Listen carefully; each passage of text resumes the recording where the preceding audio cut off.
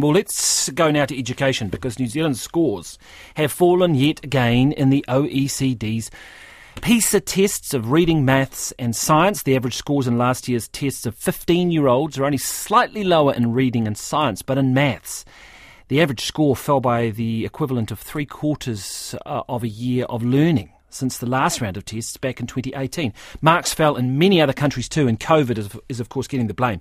Our education correspondent, John Gerritsen, has been looking at the figures.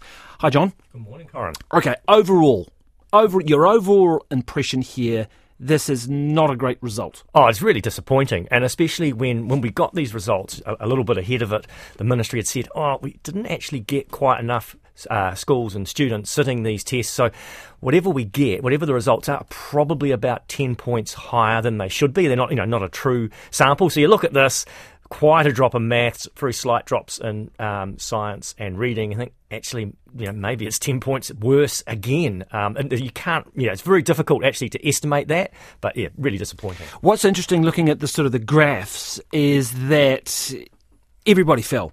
There was a clear, the general trend is down. Yeah, absolutely. And of course, the one thing that everyone's had in common over the last couple of years is COVID. And of course, this testing happened in New Zealand anyway, in term 3 last year. But for these 15-year-olds sitting the test, they'd have several years of COVID. So it's not just the disruption they're experiencing at that time. It's that sort of cumulative effect. So what I was saying, it was very disappointing. There's a drop.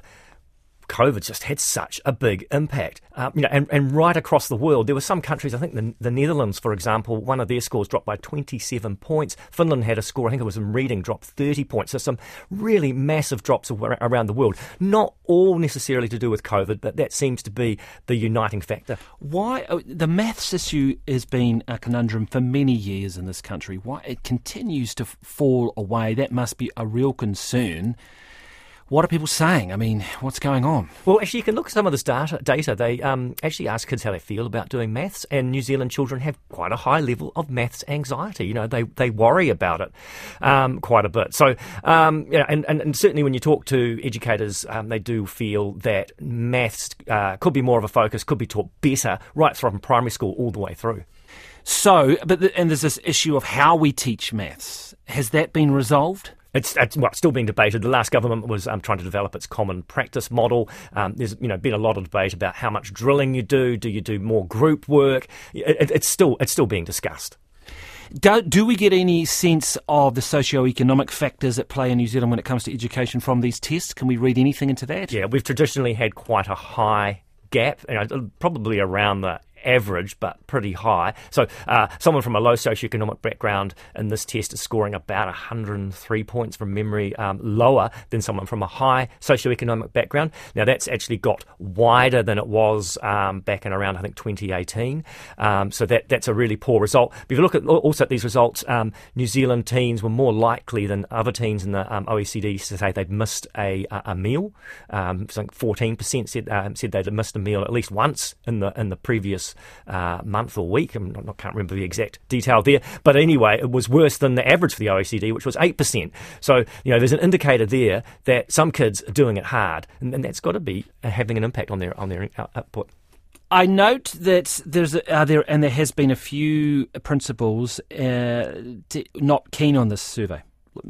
So where are we at in terms of, does it still stack up as the benchmark globally? And look, I think it still stacks up as the benchmark globally. It's really useful to be able to measure New Zealand's performance year to year. But I guess what happened last year is schools were so busy, they felt their students were so stressed from COVID that they didn't participate. The other thing that's going on, and it's well documented, is that students in New Zealand don't take these tests as seriously as students in some other countries. You don't get any NCEA credits for it. You're sitting there for 2.5 hours ticking boxes or answering questions. Some kids enjoy that, many don't, and there's just no motivation to actually try hard. There is a suspicion that has quite a strong effect on New Zealand's results. Do you think there are some in the education sector who don't want us to do this anymore? Don't want to be Absolutely. part of PISA and don't want to measure it? Yeah, absolutely. What's the point? We have other ways of measuring students' performance. The way this system works doesn't really marry up with how we measure NCEA. So there's definitely some principals, some teachers who don't want us to do it. On the other hand, other people do find it useful. Is there any way to incentivise students to want to sit? I don't know. Oh goodness, I don't know. You know, I mean, $10. It can't be good if students don't want to do it. Fair enough.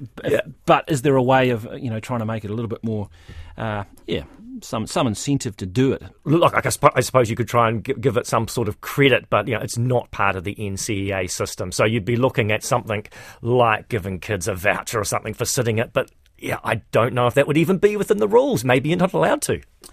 Interesting stuff. We'll hear more about this, no doubt. John Gerritsen, thank you very much for that, our education correspondent.